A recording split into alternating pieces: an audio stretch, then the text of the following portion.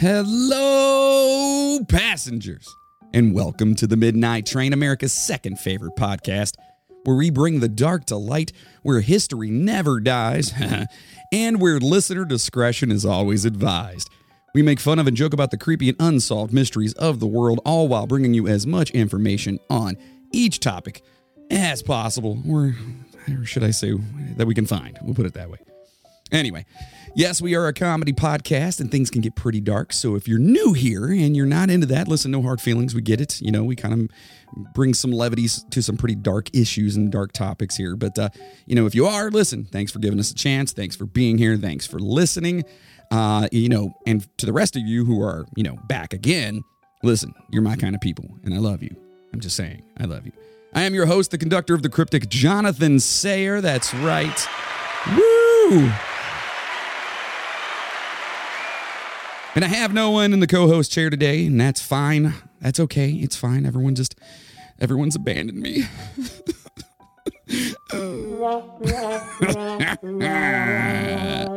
That's all right. I'm going to have a couple of, I have guests lined up coming up here soon. So, we'll have some people either through, on the horn, talking to them via phone, or having people in the studio. Now listen. Patreon this week. Now, we did something kind of fun last week. My wife and I, we talked about, about marriage and weddings and things like that. Gave some stats and gave the history of it because, hell, I didn't know anything about it. I'm married, been married for 10 years, and I had no idea where it all came from. So we talked about that. It was sweet because we have friends getting married, a lot of friends getting married. My son is getting married. Congratulations to Riley and Julia. I just got to get that out there. You guys probably, if you're an old school listener, you know who Riley is. That cynical little bastard. Anyway, congratulations to them. Also to Bill and Katie and Tommy and Michaela, just everybody out there that's getting history now. Brookie and just there's like 35 fucking weddings this week. Did I even get into? Oh yeah, we're 2 minutes in. I can cuss. Anyway, if you are new here, yes, I happen to have the mouth of a sailor, and I do apologize for that, kind of, because if you're sensitive to it, well, I apologize. Kind of. Again, not really. Anyway, Patreon this week's going to be something fun. I have two different things. We're going to be doing an episode of F That Guy, except it's going to be F Those Kids, where I found a ton more of underage child murderers throughout the world. And, I mean, there is a slew of them. So I'm going to go through those and, I can get away with things a little bit easier over there. So if you're into this show, and you're like, wow, I'd like to hear him like really off the cuff. Well, get over and become a Patreon subscriber, all right? You can do that over at patreon.com/The Midnight Train Podcast, or you can go to themidnighttrainpodcast.com. That's our official website, and you can click on it over there. I want to thank one of our new listeners and new Patreon subscribers for letting me know that our link on there was broken. Excuse me, I have to use the appropriate language. So if you have tried to sign up and that wasn't working for you, well, it's fixed now. So, all right.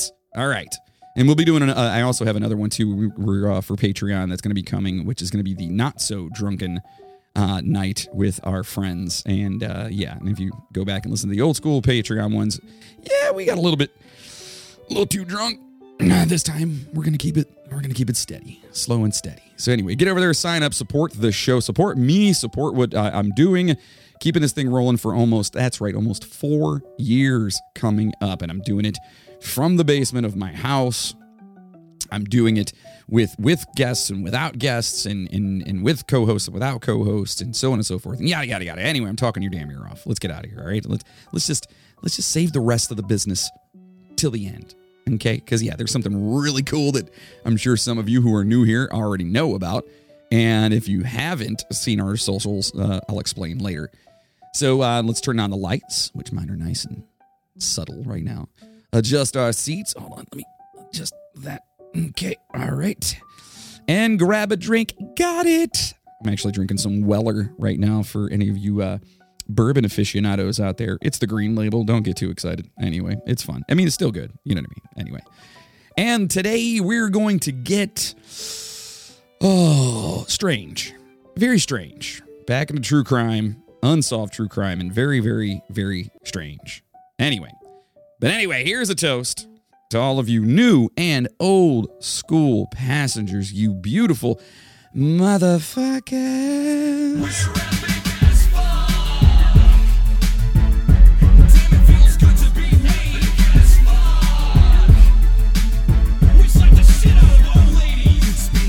jerking, working while we dismember the world, returning in as little as a sermon, burning like a hurting squirting, getting fitting here, dismissing, dissing all you hissing bitches, itching for another brother to discover like no other. Like a motherfucker, lick the icky like I was a sucker. Knuckles down into the ground and something hit me while I'm climbing. As I'm hounding all the women, make them wet like they were swimming. Grinning while I'm spitting venom, this is nowhere near the ending. Yeah, don't act like you don't like this.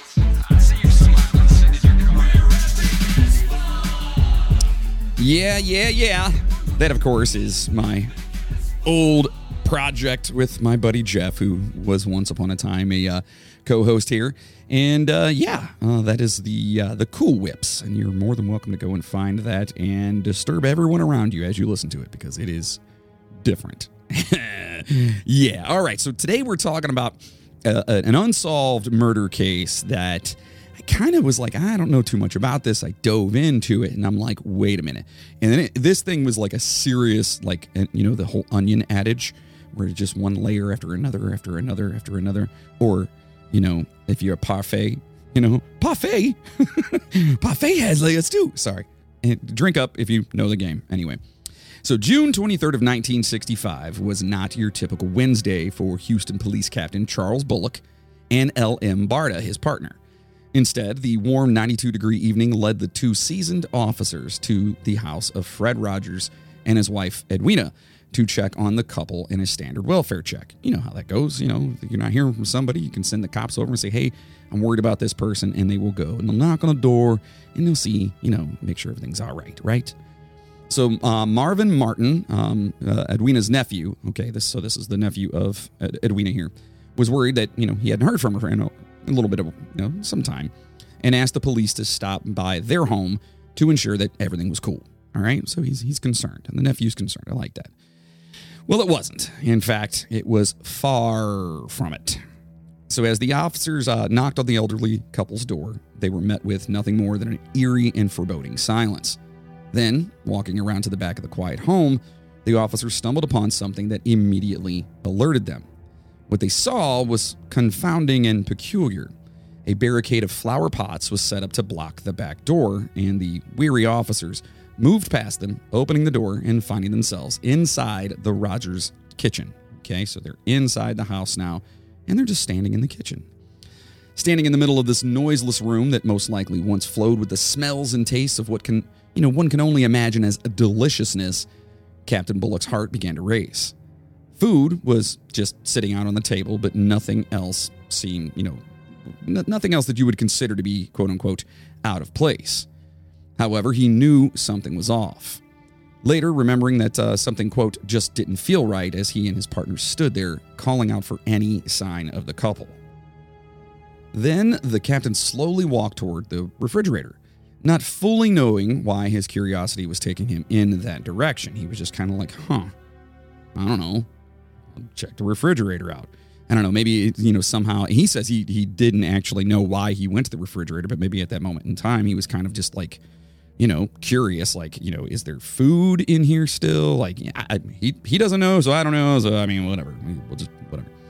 So it was a simple refrigerator like he's seen, and, multiple times, and used almost daily, but this time, there he was with a gut feeling that maybe something was in there, and that could give the officers some insight into where the couple may have actually gone.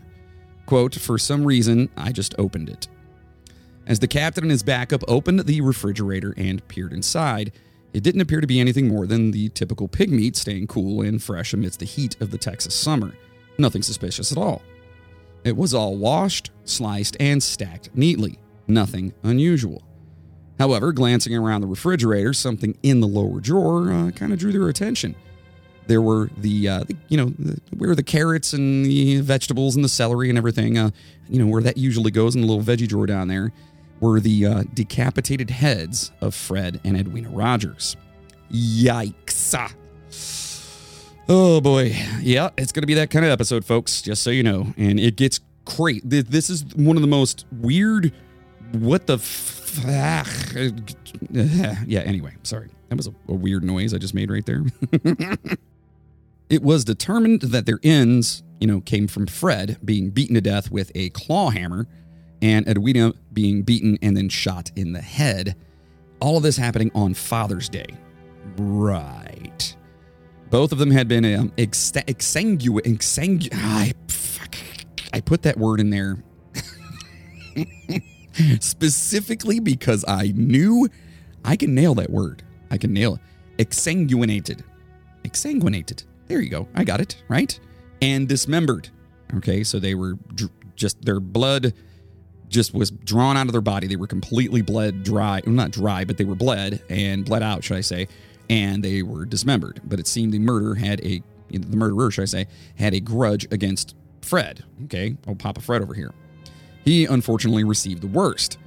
His eyeballs and genitals had been brutally removed, and his entrails were flushed down the fucking toilet. Yep. Oh, and then, by the way, remember the pig meat I was talking about in the refrigerator? Yeah, those were pieces of their dismembered limbs and torsos, and some of their internal organs were never found. So, I mean, could they have been flushed down first? Maybe, and maybe that's why they didn't find them. Or is it potentially possible that somebody, I don't know, ate them? I don't know. I'm postulating at this point in time. I just, either way. So this is dubbed the Icebox murders. This insanely vicious double murder has remained unsolved, but with one potential and highly likely subject. Or should I say suspect? Subject, suspect, whatever you want to say.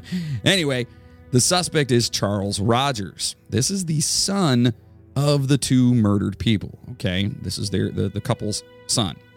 So now, let's talk a little bit about parricide, okay? Not parasite, parricide or parricide. I believe it's parricide.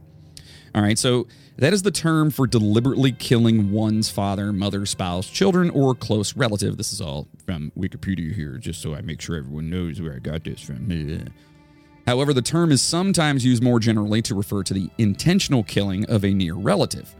It is an umbrella term that can refer to acts of matricide, which is the killing of one's mother, and patricide. That's the killing of one's father, okay?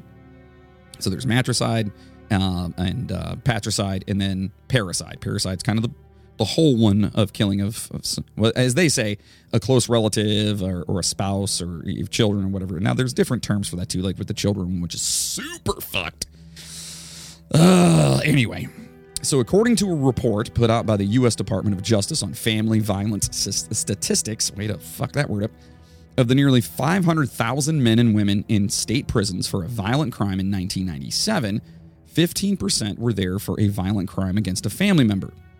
Nearly half of all of the family violence, the offenders of these family, violent acts here in state prisons were serving a sentence for a sex offense against a family member. That is so gross.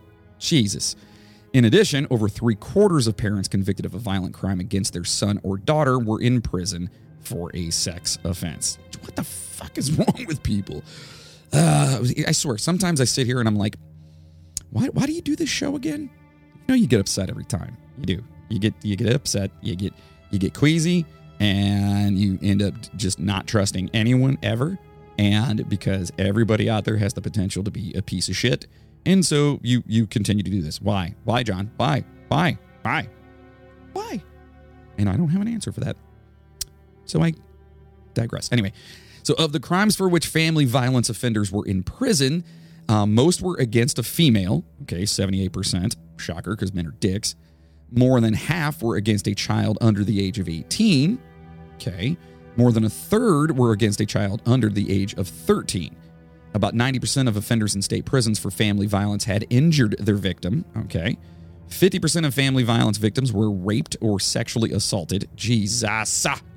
28% of the victims of family violence were actually killed, and then 50% of offenders in state prisons for spousal abuse had actually killed their victims. 50% of the people, so basically 50% of the 15% of people that were in there, out of the 500,000 people, half of those people killed their spouse. And assuming that most were against female, I'm going to say that was a lot of men fucking up. That's what they're doing. Jeez. Of state prison inmates in prison for a crime against their son or daughter, 79% had raped or sexually assaulted a child, and another 10% had killed the child. Among family violence offenders in state prisons in 1997, most were male at 93%. 6 out of 10 were white, while a quarter was black. About 80% were between the ages of 25 and 54. That's kind of a big-ass gap, isn't it?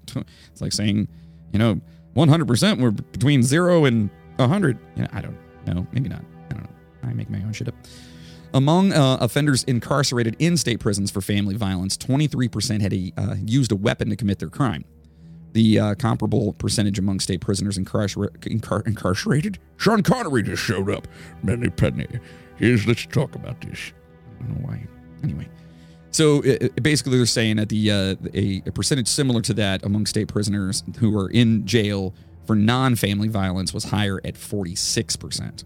Okay? So just violence, but non-family. Convicted family violence offenders comprised about 22% of the nearly 86,500 convicted violent offenders in local jails in 2002. Most of them, 60%, are of the approximately 18,700 jail inmates incarcerated for family violence were in prison for an aggravated assault. Right. So local jail inmates convicted of family violence reported that, one, their victims were predominantly female. Shocker. Now, this is in 2002. Okay. And so we're just kind of seeing where everything correlates here. Nearly 30% of their victims were under the age of 18. Okay. Among local jail inmates convicted of family violence, 55% injured their victims. Most convicted jail inmates serving time for violence against a family member, which were 88%, did not use a weapon during their crime. So they were just physical, using their hands or feet or whatever the hell it is. It's fucked up. Among jail inmates convicted of family violence, 45% had been subject to a restraining order at some point in time. 45% of these people had some sort of a restraining order. And about 18% were under an active restraining order at the time of admission to jail. First and foremost, we all know the red flags. And I'm not going to get on some high horse or whatever, but I did just listen to a couple podcasts this week that kind of made me a little upset. All right? And I would love to give them a shout out, but I don't know if I get in trouble for that or what. I don't know, whatever. Anyway, you guys know, everyone knows the red flags. Guys, you know the red flags. Girls, you know the red flags. Girls, women, ladies, you guys know the red flags. Stop thinking that those red flags are, no, he was just in a bad mood. No, he was just this. No, he was just, get out. Get out, especially if you see any type of violence. Run to the hills. You like that? Yeah. Anyway, get out. Stop making excuses and just go. All right? You'll be much better off. All right. Anyway, all those stats aside, I just want to kind of talk about that a little bit because, when we think about, we hear a lot about the sensationalism about, kids killing or, a family being slaughtered by somebody or whatever. But when you listen to the statistics or whatever, it's not as bad, but it's still a horrible problem. But it's more about the violence that leads up to it. You know what I mean? Like that violence perpetually. Day, Junior. Jesus. It perpetually exacerbates and gets worse and worse if it's not taken care of. And the first time should be the last time. And there should never be a first time, but that should be the last time. You know what I mean? So anyway, all right. So that's the whole thing about that. And so Charles Rogers, this is the son now, right? The son of the Rogers couple here who were found dismembered and brutally just skinned and sliced and entrails and the dude's nuts were taken. Oh boy. So anyway, he was 42 years at the time, okay, of the murders, and he lived with his parents at their home. He attended Texas A&M, but he dropped out and then started at University of Houston. And he earned a Bachelor of Science degree in freaking nuclear physics. Yeah. So he wasn't some dummy, all right? This guy was actually very, very intelligent. We'll talk about that quite often as we go through this. Charles was also a pilot in the Navy and flew during World War II and served in the Office of Naval Intelligence. That's amazing. You know what I mean? Like, this guy it sounds like he has so much going for him, right? Right. So after that one guy with the silly mustache was gone, or was he? and the war was over, he came home and got a job as a seismologist for an oil company. So let's see. So far, degree in nuclear physics. I don't know why my mouth just hates me. Flew during the in the Navy during World War II, and then got out and got a job for an oil company as a seismologist. Okay, looking for oil. Okay, I actually know someone that was very, very close and near and dear to my heart that did that and actually found a lot of oil. He did that gig for 9 years until he just up and quit in 1957 with zero fucks and zero explanations to give to anyone. He was just like, I'm out. He was just there. Whatever. Now, this may have been the time where maybe things mentally might have started to decline for him a little bit. You know, it's possible. So according to people who knew him well, Charles had a knack for finding gas, oil, and gold. And get this sumbitch actually spoke 7 languages on top of everything else that we're talking about. I can barely spit out the one I was born speaking, you know? And this guy's talking 7 of them. He talked 7 good. He then joined the Civil Air Patrol, which is a volunteer organization with an aviation-minded membership that serves as the official civilian auxiliary of the United States Air Force. And I had to look that shit up because I had no idea what it was. So thank you, Wikipedia. I'm going to keep saying that, too, just because of that one review we got. Just over and over. I'm going to keep saying it.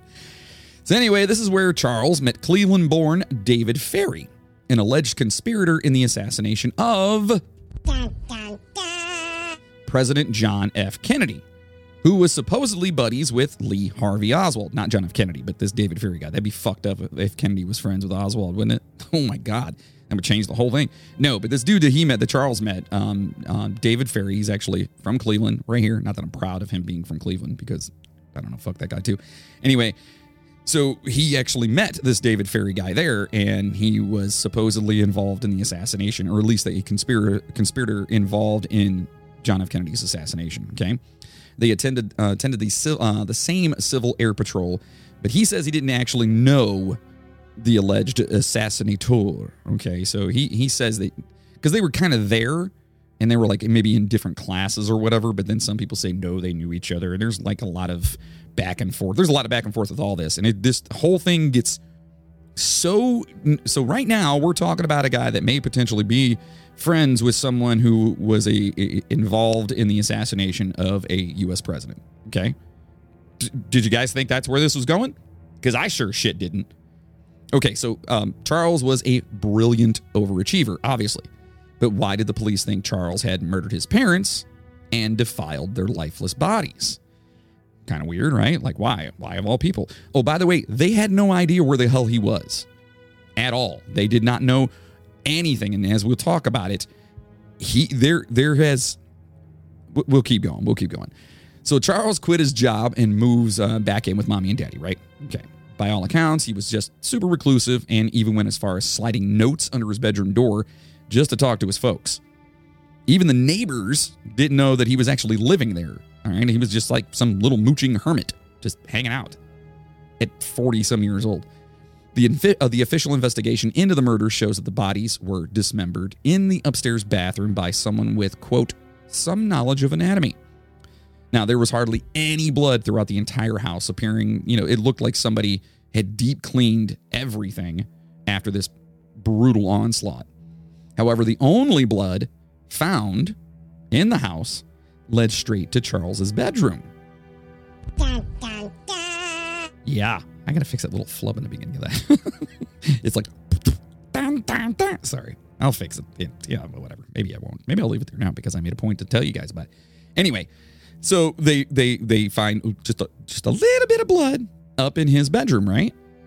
Yeah, not just in his bedroom, but the fuzz found a blood-stained keyhole saw in his bedroom, but zero traces of Charles anywhere, like ever, okay? This dude has been gone. Nobody has seen or heard from him.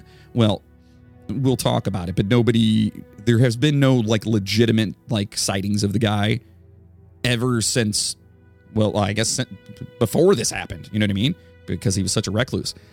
So a keyhole saw, if you don't know, is a long, narrow saw used for cutting small, often awkward features in various building materials, or bodies. Anyway, just saying. All right, so now brilliant, hermit Charles, he snaps and allegedly just murders his parents in a super fucked up and brutal way and then just walks off into the sunset, right? Super weird. Super fucking weird, right? Right. Well, tighten your freaking seatbelts here, passengers, because this ride is about to get extra bumpy. So now, you got to follow me on this because this gets real convoluted and real weird all over the place. So a couple of dudes named John R. Craig and Philip A. Rogers, not related as far as I know. They may, I don't know. I didn't see that anywhere, but they wrote a book in 1992 called The Man on the Grassy Knoll. We all know what the grassy knoll is, right? That's where, supposedly that there was the extra person that was potentially a shot President Kennedy, right? So this book suggests that Charles was actually a CIA agent who was alleged to have impersonated Lee Harvey Oswald in Mexico City. Okay, so this book is saying this, that Charles was actually a CIA agent, and he impersonated the guy who allegedly assassinated the president. Okay. They claim that a dude named Charles Harrelson and brilliant hermit Charles Rogers were one of the two shooters involved in the assassination of President Kennedy. The authors contend that Rogers, Harrelson, and another bloke named Chauncey Holt, and we'll talk about him in a little bit, were the three tramps photographed in question in Dealey Plaza after the assassination, and that Hermit Charles murdered his parents because his mother was being all snoopy and shit and following all of his phone calls. The author also suggests that that Charlie the Hermit here actually fled to Guatemala. Okay. So the three tramps, you can look it up online. It's three guys that look like they're being arrested, but they're, whatever, and we'll talk about it a little bit. And I didn't know anything about this picture, and I've actually been to the JFK Museum, and I don't think I remember seeing that in any way, shape, or form. I may have. Remember, I tend to drink a little bit. I mean, not right now. I mean, right now, yeah. Anyway, so I didn't know anything about this, and it seems that this picture basically, like, there was a huge to-do about it, and we'll go through that as well. So obvious speculation arose as to who these men were and if they had a hand in the death of the 35th president of the United States. And by the way, you can listen to our JFK Assassination Conspiracies episode from May 5th of 2020. Boy, are there a lot of them. Now listen, right now, this all sounds really kind of weird. Right? You got a murdered group of parents, a murdered couple, two parents that were, it's not like a group of parents, it's not like, a PTA meeting or something like that. But no, you got two parents, mom and dad, who have been not only murdered, but murdered hard. And the son, gone, like dust in the wind, dude. You know what I'm saying? All we are. Dust in the wind, dude. Drink up.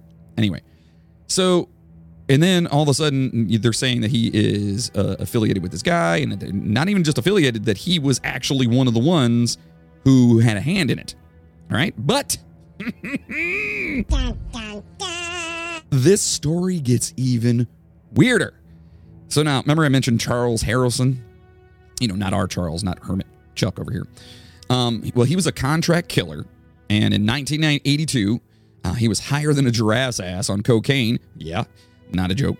When he confessed to killing Judge John H. Wood Jr., and he was actually wanted for this. So, this is a legit thing. He didn't just confess and say, yeah, I did it, see, capas. I don't know. It's 1982. I don't know why he's talking like that. Anyway, but he was wanted for that one, and when he got popped or whatever, he said, yeah, I killed that one. But I also killed President Kennedy. Now, this confession came after a 6-hour, standoff with the cops, not coming out. See, again, I don't know why I do that.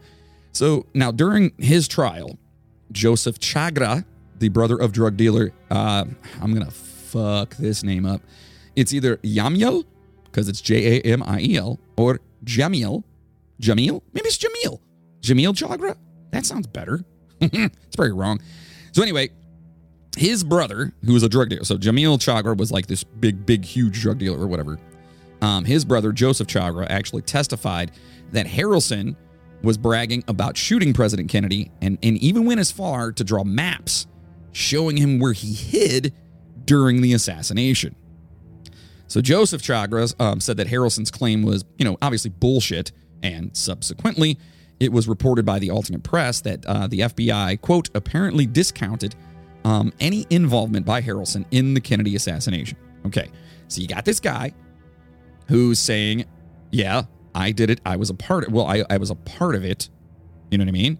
Even bragging to other people, but the person he was bragging to was like, this dude's full of shit. I don't believe him. And then when it got to like the AP, they were just like, yeah, no, everyone thinks it's full of shit. So the FBI was like, this guy's full of shit. So far, this guy's just full of shit, right? So the three tramps' identities, remember that picture I talked about, they had remained unknown, right? Still, several assassination specialists claim that Charles Harrelson, was the tall guy in the picture. Okay, now if that's the case, that means he was there. Okay. Now, this theory is according to the book Crossfire by Jim Mars. Now, Mars here claimed that this Charles, not our Charles, I don't want to say our Charles, not Chucky the Hermit, this guy, the guy who's full of shit. He was in cahoots with criminals connected to certain intelligence agencies and some folks, some higher ups in the military. So it's possible maybe he had some connections and some ability to get in there and do what he claims to have done. So Mars also claimed that Charles number 2 knew the infamous murderer of Lee Harvey Oswald. That's Jack Ruby, all right? That they were friends or whatever. They knew each other, all right? Which could, I don't really even know how that fits in this puzzle. Because if he's the guy that killed Harvey Oswald and then Oswald was being framed for, well, maybe that's why. Because if you're being framed for something, and, we talked about that too. Oh, man, my head hurts. Anyway, moving on. So now, in October of 1991, Chauncey Holt, remember I mentioned him a little bit earlier, saying that he was one of the three tramps along with Harrelson and our Charles Rogers, right? Well, he confessed to Craig and Philip Rogers, the guys who wrote the book, and Gary Shaw, the first book, saying that he and Charles Rogers actually assassinated Kennedy, right? Okay. However, Holt's story was called absolute horse dookie in 1992 when the Dallas Police Department identified the three tramps in the picture, the actual real people, as Gus Abrams, John F. Gedney, and Harold Doyle. All right? So now, Doyle and Gedney, they were actually traced down. They actually found these guys, and they confirmed that they were, in fact, two of the tramps in the notorious photograph. Now, Gus Abrams, unfortunately, had passed away, but his sister actually said, yeah, that's him. He's the third guy in that picture. Okay? Crazy, right?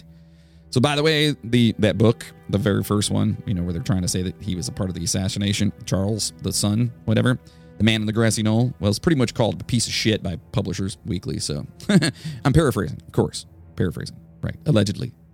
No, I mean, it really was. All right, so Charlie here, not our Charlie, damn it.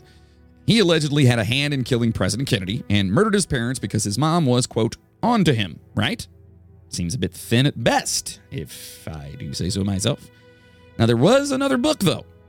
After years of research on the case, Hugh Gardner, I don't know, could be French, Hugh Gardner, whatever.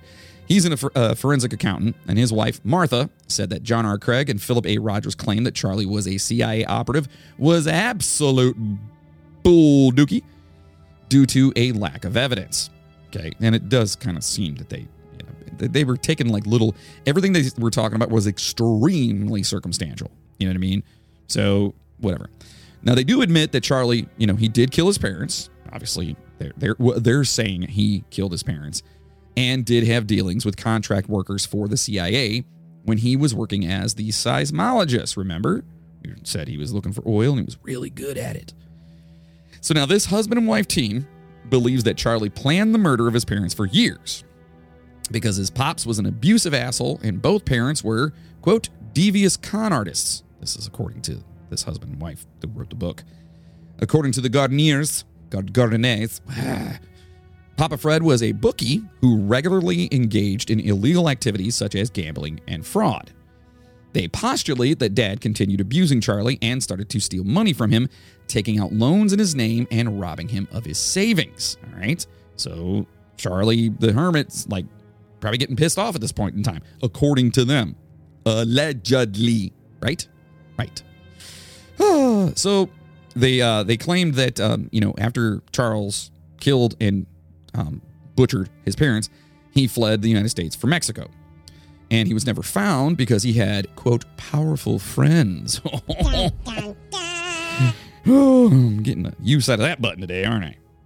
Well, anyway, he got powerful friends while playing on his ham radio, nerd, and working for various oil and mining companies. And ham radio, it's like a CB, you know what I mean? Kind of, whatever. So now, these two suggest that Chuck the Mutt, see what I did there? Chuck the Mutt, because he's a hermit. His name is Charles. Sorry. Well, anyway, he eventually made his way to the Honduras, where he was killed over money problems with some miners and unalived with a pickaxe. Not kids, not like miners, not like that, but like real dig in the ground guys. Yeah. Be fucked up if like a bunch of kids just circled him, and especially after last week's episode. Jesus. Now, yeah, anyway. So now anything's feasible, but no, it was actual miners. Like, pickaxes and freaking black on their face, or depending on what they're mining, I guess. You don't have to have black on your face. Well, if you're coal miners, I was born to be a coal miner's daughter. I don't even know what's going on today. Oh, boy. A lot of excitement lately. That's right. Okay, so that's pretty much everything I could kind of find as far as without having stuff that's just regurgitated over and over again. And it's a crazy story to me because of the connections and the possible links with like the Kennedy assassination stuff. But here's my problem with this entire thing. Charles was a brilliant guy with more accreditations under his belt than I have empty liquor bottles just sitting by my feet. And do I have any? Yeah, I do. Anyway, but if the house was cleaned so thoroughly, I mean, no blood anywhere other than on the fucking murder weapon found in his bedroom, why would he have left something so obvious behind? The amount of blood those two bodies must have released is almost unfathomable. Unfathomable. Without fathom. Sorry. I keep trying that fucking word. So I will leave you with this, passengers, okay? I know this is a little bit shorter of an episode, but that's because I just, there's not really a lot out there, and I didn't know anything about this, but when I dove into it, I was like, holy shit, kibibble. Anyway, I'll leave you with this, and by all means, please do your own research. I really, support you guys doing that and really want you to get out there and kind of look at things because I'd love to hear your input on it. But if Dad, here's kind of my, we'll call it a theory, if you will. If Dad was a bookie, and he and Mom were both involved in some, we'll call them unethical activities, isn't it at least slightly possible that someone outside the family got fucked over by either one or both of the parents and then murdered all three family members and then planted the murder weapon, taking Chuck the Mutt with them and disposing of him elsewhere, or maybe even killing him later? I mean, there has legitimately not been any sign of him after the murders, or even potentially up to the murders. Remember, the neighbors they had no idea he lived there. Or what if, and here's another take, what if Charles, the son, was already dead, taken out by whoever was fucked over, and the parents were scared and covering it up? Then, if the neighbors never saw or heard from him, how do they know he was even there? You know what I mean? Like, how do the neighbors know? They would have to take the parents' word for it, right? Well, either way, sleep tight, passengers. And now, boys and girls, it's your favorite part of the show, the movie review. Which top 10 movies will make the cut today? Yeah, boy, it's the movies, except I'm doing something a little bit different today. And that's because, well, there really isn't a lot of movies about a murdered couple possibly killed by their son who may have been involved in the assassination of JFK. There's just not. Surprising, right? It's shocking. I mean, who'd have thunk it? Anyway, but I did find a movie that is... What I want to do is I'll talk about the movie a little bit, but then I want to start doing movie reviews. I want to read the movie reviews for you that are online because it is hilarious to me. And so we're going to go through some of these on this one. So the only movie I could find that was even named this, the Icebox murders, was from 1982 called El Cipo.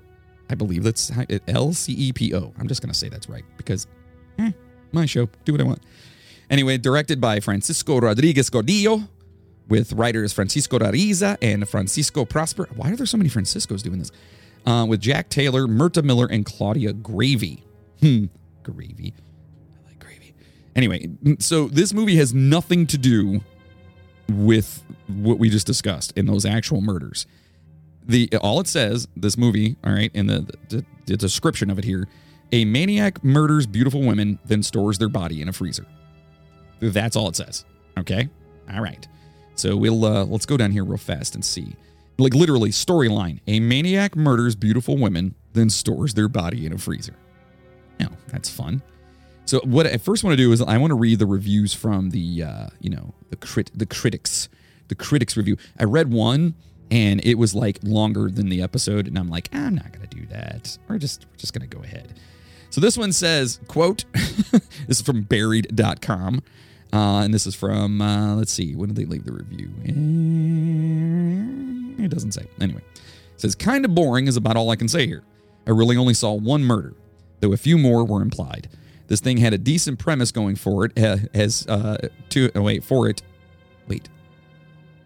going for it too as a weirdo. I think they meant TOO, and then forgot that and the apostrophe afterwards. This thing had a decent premise going for it too, as a weirdo doctor invites a woman and her friend to his mansion for a relaxing stay. He seems goofy enough to cause some damage, and his house and servant both are perfect for a good horror film setting. It just wasn't happening in this movie, though. Pissed me off in a way. It felt throughout like someone or something cool was going to happen or be revealed. Nope. Nothing. It had such potential. Damn it, he again with the two. T-O, not T-O-O. Come on. And a D. How are you going to write? Does no one proofread? Okay, if I saw one T-O as opposed to T-O-O slip by, okay, I get it. All right, but it's just a typo. You didn't see that one. Because especially when you're writing a lot. This is one paragraph, first of all. Second of all, twice. That means that's how he writes that version of two. As in also. Anyway, it says it has had such a potential to and a decent bit of atmosphere and weirdness.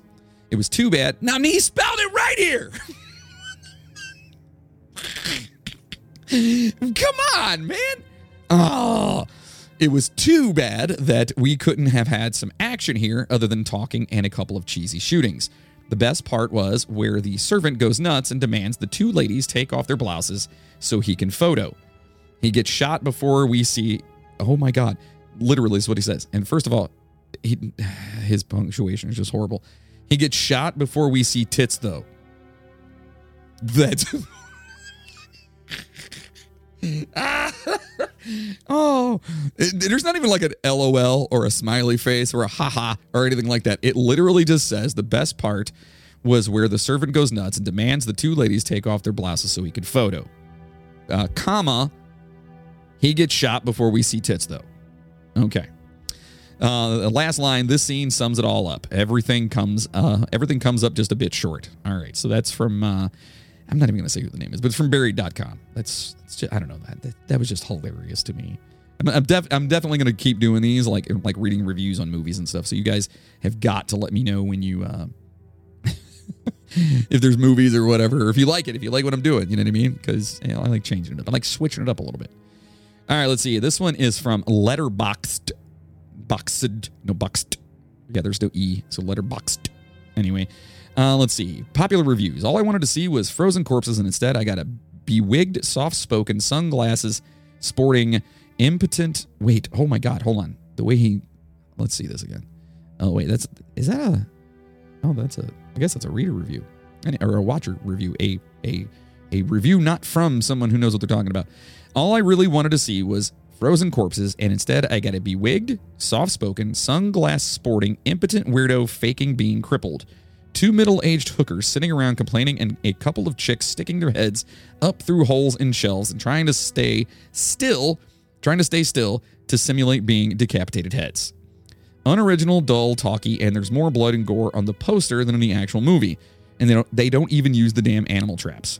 Oh, yes, and no frozen corpses either. Boo. The original title, El Quipo or Sipo, whatever it is, means the leg hold trap. At least I learned that much by watching this. It's pretty amazing. This dude was pissed off.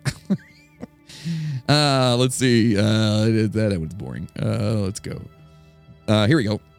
The front cover of the Spanish film's VHS video is pretty misleading, as it's actually a slow-moving, moving slower than snails, turtles, and molasses, from director Francisco Rodriguez Gordia, who has done, I'm not reading that, The Moonlight Murders, 90 Miles, okay, whatever.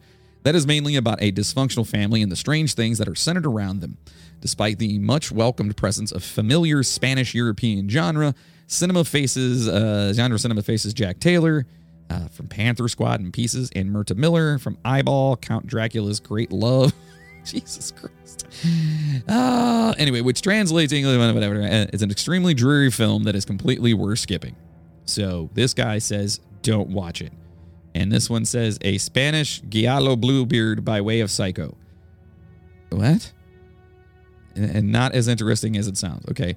And this one says, this one didn't even give it a star. Tepid drama with barely realized Giallo aspirations. I'm assuming that's another director. Maybe. I don't know. I'm stupid. That plays like a way more boring version of The Love Butcher. Oh my God. I would love if it said The Love Guru. It plays out like The Love Guru. Okay. Hold on. I got more in here. This is so fun. I swear. This is going to be my new favorite thing. Hopefully you guys like it. Let's see. Nope. This guy's nope. Way too long. Not doing all that. No. All right. Let's go into the actual reviews on here. This is from IMDb, by the way. And it's pretty amazing because there's really only 2 reviews on it. It's got a 3.3 out of 10 stars, IMDb, the IMDb rating, and that's out of 58. So people didn't like it a whole lot. So should I say I didn't like it? Something popped up. All right. So this one, the title is, this is from a user review. It says, Toolbox Murders This Ain't. Okay, this is from June 13th of 2001. With the name The Icebox Murders, I was expecting something in the vein of gruesome going-ons and plenty of fake-looking frozen corpses. Instead, what I got was a lot of overly talky characters and dull moments. There's absolutely nothing, I repeat, nothing noteworthy in the film. It is slow, boring, dull, and poorly made, adding to your already tiresome state if you make it all the way through. I kept thinking, quote, oh, well, this is all a quote, but okay, something good is bound to happen now. But alas, the movie ended and I was completely let down. Even the killer's disguise, when it is revealed, is just ridiculous. I'm not even going to mention the acting. You know where I'm going with this. Steer clear of the Spanish bore fest and watching something Nashi or Franco for your Spaniard fix. And I don't know what he says. Toolbox Murders, this ain't. Oh, wow. So he was expecting like actual Icebox Murders. Well, I mean, because when you read the title, that's what it says. Freezing bodies and shit. But apparently, none of that happened in it. Okay, now what does this one say here? Ooh, this one takes this way too seriously. Oh, boy. So this guy, it looks like his name is Penn E. Wise. Oh, he just, 2022, so last year, 28th of April, he just made a review on this. Gave it 3 out of 10 stars. But listen to how he talks. First of all, how he starts off. Greetings and salutations, and welcome to my review of El Quipo, Sipo, whatever the fuck it is, I don't know. The Icebox Murders. Before launching into my critique, here's a breakdown of my ratings. Story, 1. Direction, 0.5. Pace, 0.25. Acting, 0.75. Enjoyment, 0.5. Total, 3 out of 10. Like, he broke it down. It's IMDb, I don't understand. All right, so he goes on. This is what he actually says. The only thing the Icebox Murders has going for it is the story's synopsis. It's a shame the writers didn't have the skill to grow an intriguing idea into an engaging story. Even though other concepts come from the expanding story, these two are forgotten or misused, like Sylvie's nightmare sequence. Had this been pursued, then the story would have been infinitely less boring. But the writers ignored the opportunity and the boredom began to develop. For real, he took way too... Somebody needs a hobby. Maybe this is a hobby. I don't know. I can't judge. Whatever. He goes on to say, but the worst contributor to the tediousness is the director. Not only are there overly long scenes of nothing important, but everything is shot in an under par way and at a drowsy pace. Halfway through the movie, one eye had left the screen and was browsing the net. How do you do that? How does one eye can he move both of his eyes separately? It's pretty cool. Sorry. By three quarters through, both eyes had drifted over to the smaller screen, and I was listening with half an ear. He's only got half an ear? Fucking weird. This guy's like a weird monster. Yet I knew I missed very little, for when I forced my attention back to the Icebox murders, nothing much had changed. If not for the tinterweb, I'd have been snoring. The performances from the cast are as fulminant as... He loves thesaurus.com. As fulminant as the direction. My God, was everybody working in or on this film on tranquilizers? The only spark of life comes from the servant and the actor who played him. Sadly, his exaggerated acting only adds to the inferior feel of the film. And then he says, please feel free to visit my killer. It's just, I guess he has his own website. And nobody even responded to him. Probably because nobody's seen this fucking movie is why. I haven't. Anyway, all right, listen, that's the movie reviews that we're going to start doing. And maybe we might do some like movies, like the top 10 movies or whatever, like we normally do. But I thought it'd be super fun to read these people just being so upset about shit. But listen, I've been that way before. I've seen stuff and I'm just like going on tyrannical. In fact, on our website, the midnighttrainpodcast.com, I was actually doing like blogs or like reviews of movies and whatnot. And I think I did one on like The Witch or I don't know. I did a few of them there when I had time in my life. And, I understand. You gotta vent, especially because you spent like an hour and a half, 2 hours out of your day. And all of a sudden you're just like, fuck this movie. Anyway. So that was the Icebox murders, and listen, I tried to find as much as I could on it, and tried to dive into it a little bit further for you guys, and please do your own research, if you can find some other shit, that'd be awesome. If you were from that area, or if you know about it, I would love to hear some input from, people in that, the Texas area that may know about it. That'd be super cool. But that's pretty much all I could find, and hopefully it was... I mean, it's fucked up. Like, we don't know. There's so many unanswered questions. And then you have all these people kind of like throwing, just fucking baloney at the wall to see if it'll stick. You know what I mean? Just, by the way, if you ever try that, please videotape it and send it to me. That'd be amazing. Anyway, so that was that. So let me know what you guys thought of that story. Thank you for letting me tell it to you. Hopefully you dug the way I told it. And like I said, not a lot of info, but hopefully someday we can actually get to the bottom of it. That's one of those ones where I feel like may never get like any kind of conclusion to it, because it's so not random. I mean, the biggest part about it is how brutally the older couple were murdered. You know what I mean? And like the dismemberment and so on and so forth of their bodies, and then sliced and put in a refrigerator. Who does that? Doesn't that sound like mob shit? And if it was the son, then how come you hadn't heard about him doing it to anybody else ever before or after? You know what I mean? It's just wild. The whole thing's insane to me.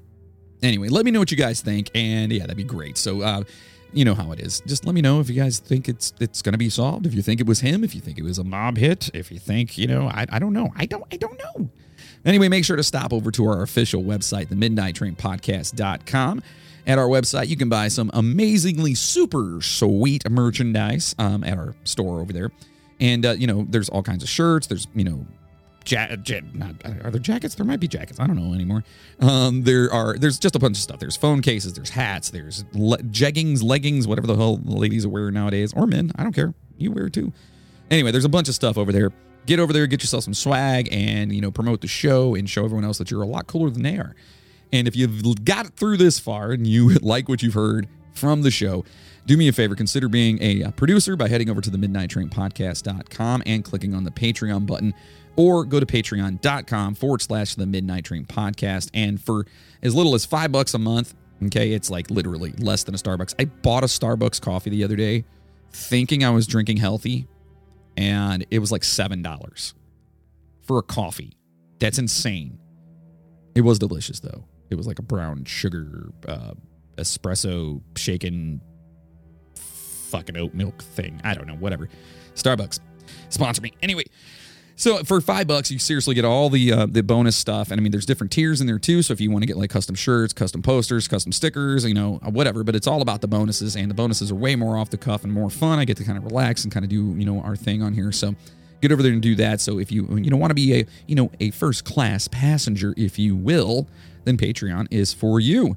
Most importantly, share the Midnight Train with everyone, please. Word of mouth is how we're going to get more passengers on this train and continue to bring you weekly episodes. Now listen, if you made it this far, yes, I did not mention one time that I was on the History Channel. Absolutely. And it was a nervous, crazy moment in my life where I had no idea what the hell was going on because they didn't tell me anything. Literally, they didn't tell me when it was going to be released. They didn't tell me if I even made it into the show because, sometimes if you're not, if you don't fit, they can not include you into the episode or into the show or whatever you're doing. And so immediately I was just like, I don't know.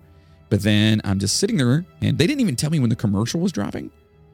And then all of a sudden I get a Facebook message from a friend of mine like, dude, why didn't you tell me you were on the History Channel? I was like, what? How did you know? And he shows me like the picture of me on it. And next thing you know, I'm doing some looking up online and sure enough, there it is. And then my wife, being the amazing backup that I have, she said she wanted to do a watch party. And so we did a watch party at our establishment. And thank you to everyone that came out for that. That was super cool. And I did not know what to expect. I was so nervous. I'm like, oh man, I'm going to look stupid.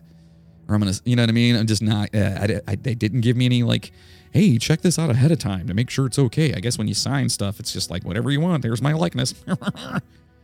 So I did that. And yeah, it was a lot better than I anticipated. I actually got a lot of compliments from it and I appreciate it. And if you're here right now and you're listening to this because you saw that, do me a favor. Just drop me something on the socials. Let me know.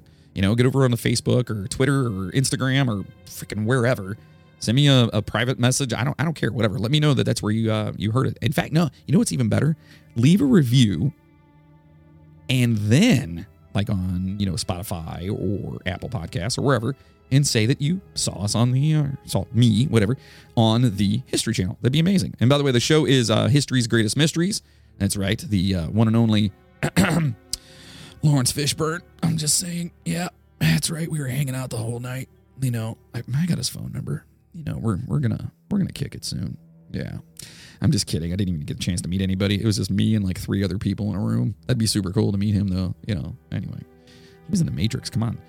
Anyway, so if you are here because of that, that's super cool. Thank you so much. I know we're not exactly what you think of when you see that on that show because I'm very like matter of fact, like this is the Antikythera, and they keep calling it the Antikythera or something like that mechanism, but I swear I looked up the pronunciation of that and I think they're saying it wrong. I'm just kidding. History Channel. Thank you for having me. You're amazing. Anyway, yeah, so thank you for that. And if you haven't seen it, get out there, find it. It's on Apple TV. It's wherever the History Channel is. So if you have cable, it's on History Channel.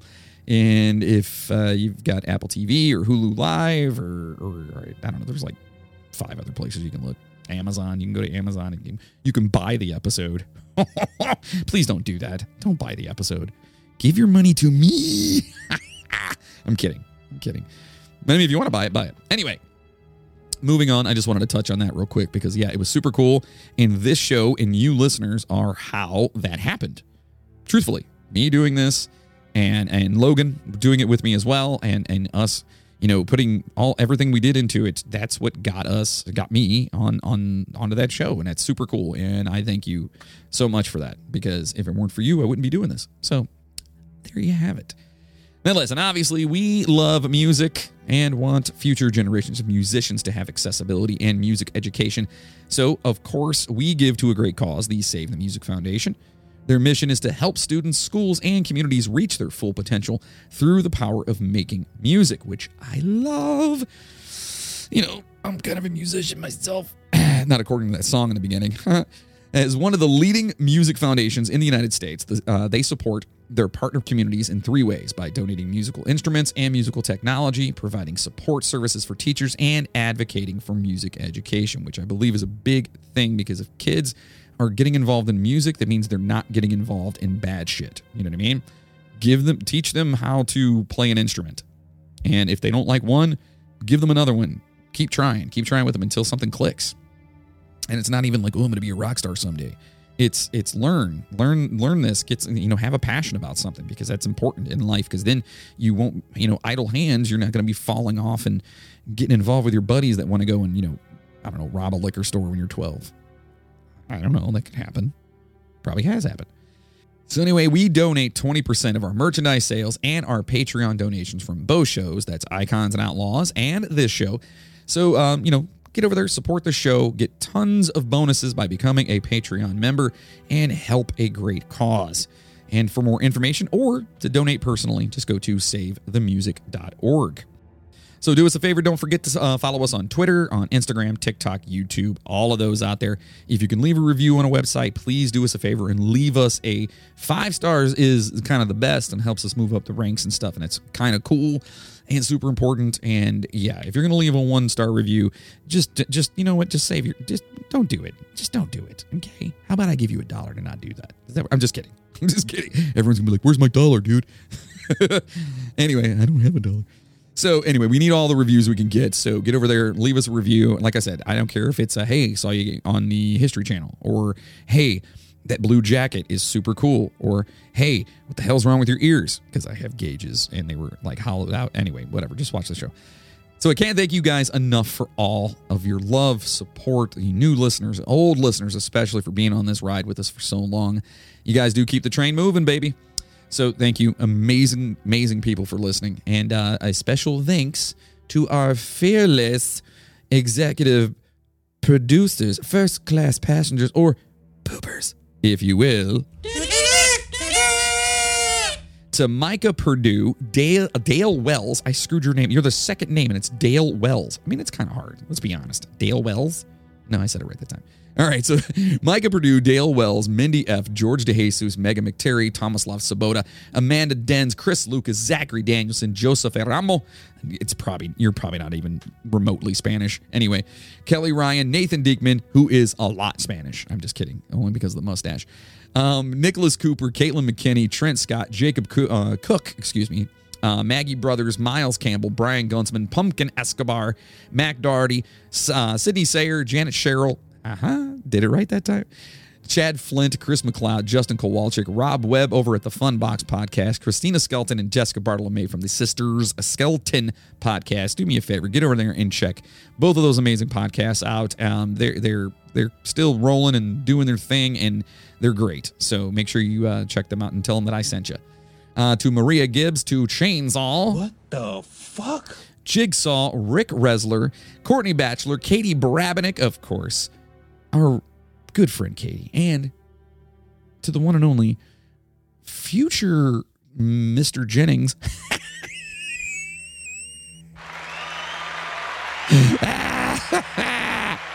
It's my show, Bill. I can say what I want. I'm just kidding. Anyway, his future. Never mind. I'm not even going to get into it. Anyway, good for you. How's that? Listen, thank you guys so much for everything you do. Seriously, just keep spreading the word for us. And if you want your name to be mentioned on the show and for me to be forever grateful, just become a Patreon producer. And not just become a Patreon producer. That sounds like I'm low-key, like, just become. That's the only way you're going to do it. But for those that actually throw their hard-earned money at the show, we definitely want to mention them, and that's why we do this. So, but to everyone else, I mean, seriously, just listening means the world to me. So, thank you for that. I'm done talking. That was the Icebox Murders. I have no idea what to think of that whole thing. And, listen, stay safe out there, passengers. And as always, a choo-choo. No, that wasn't good enough. Hold on, let me do it again. Choo-choo, motherfuckers! Go home and get your fucking shine box.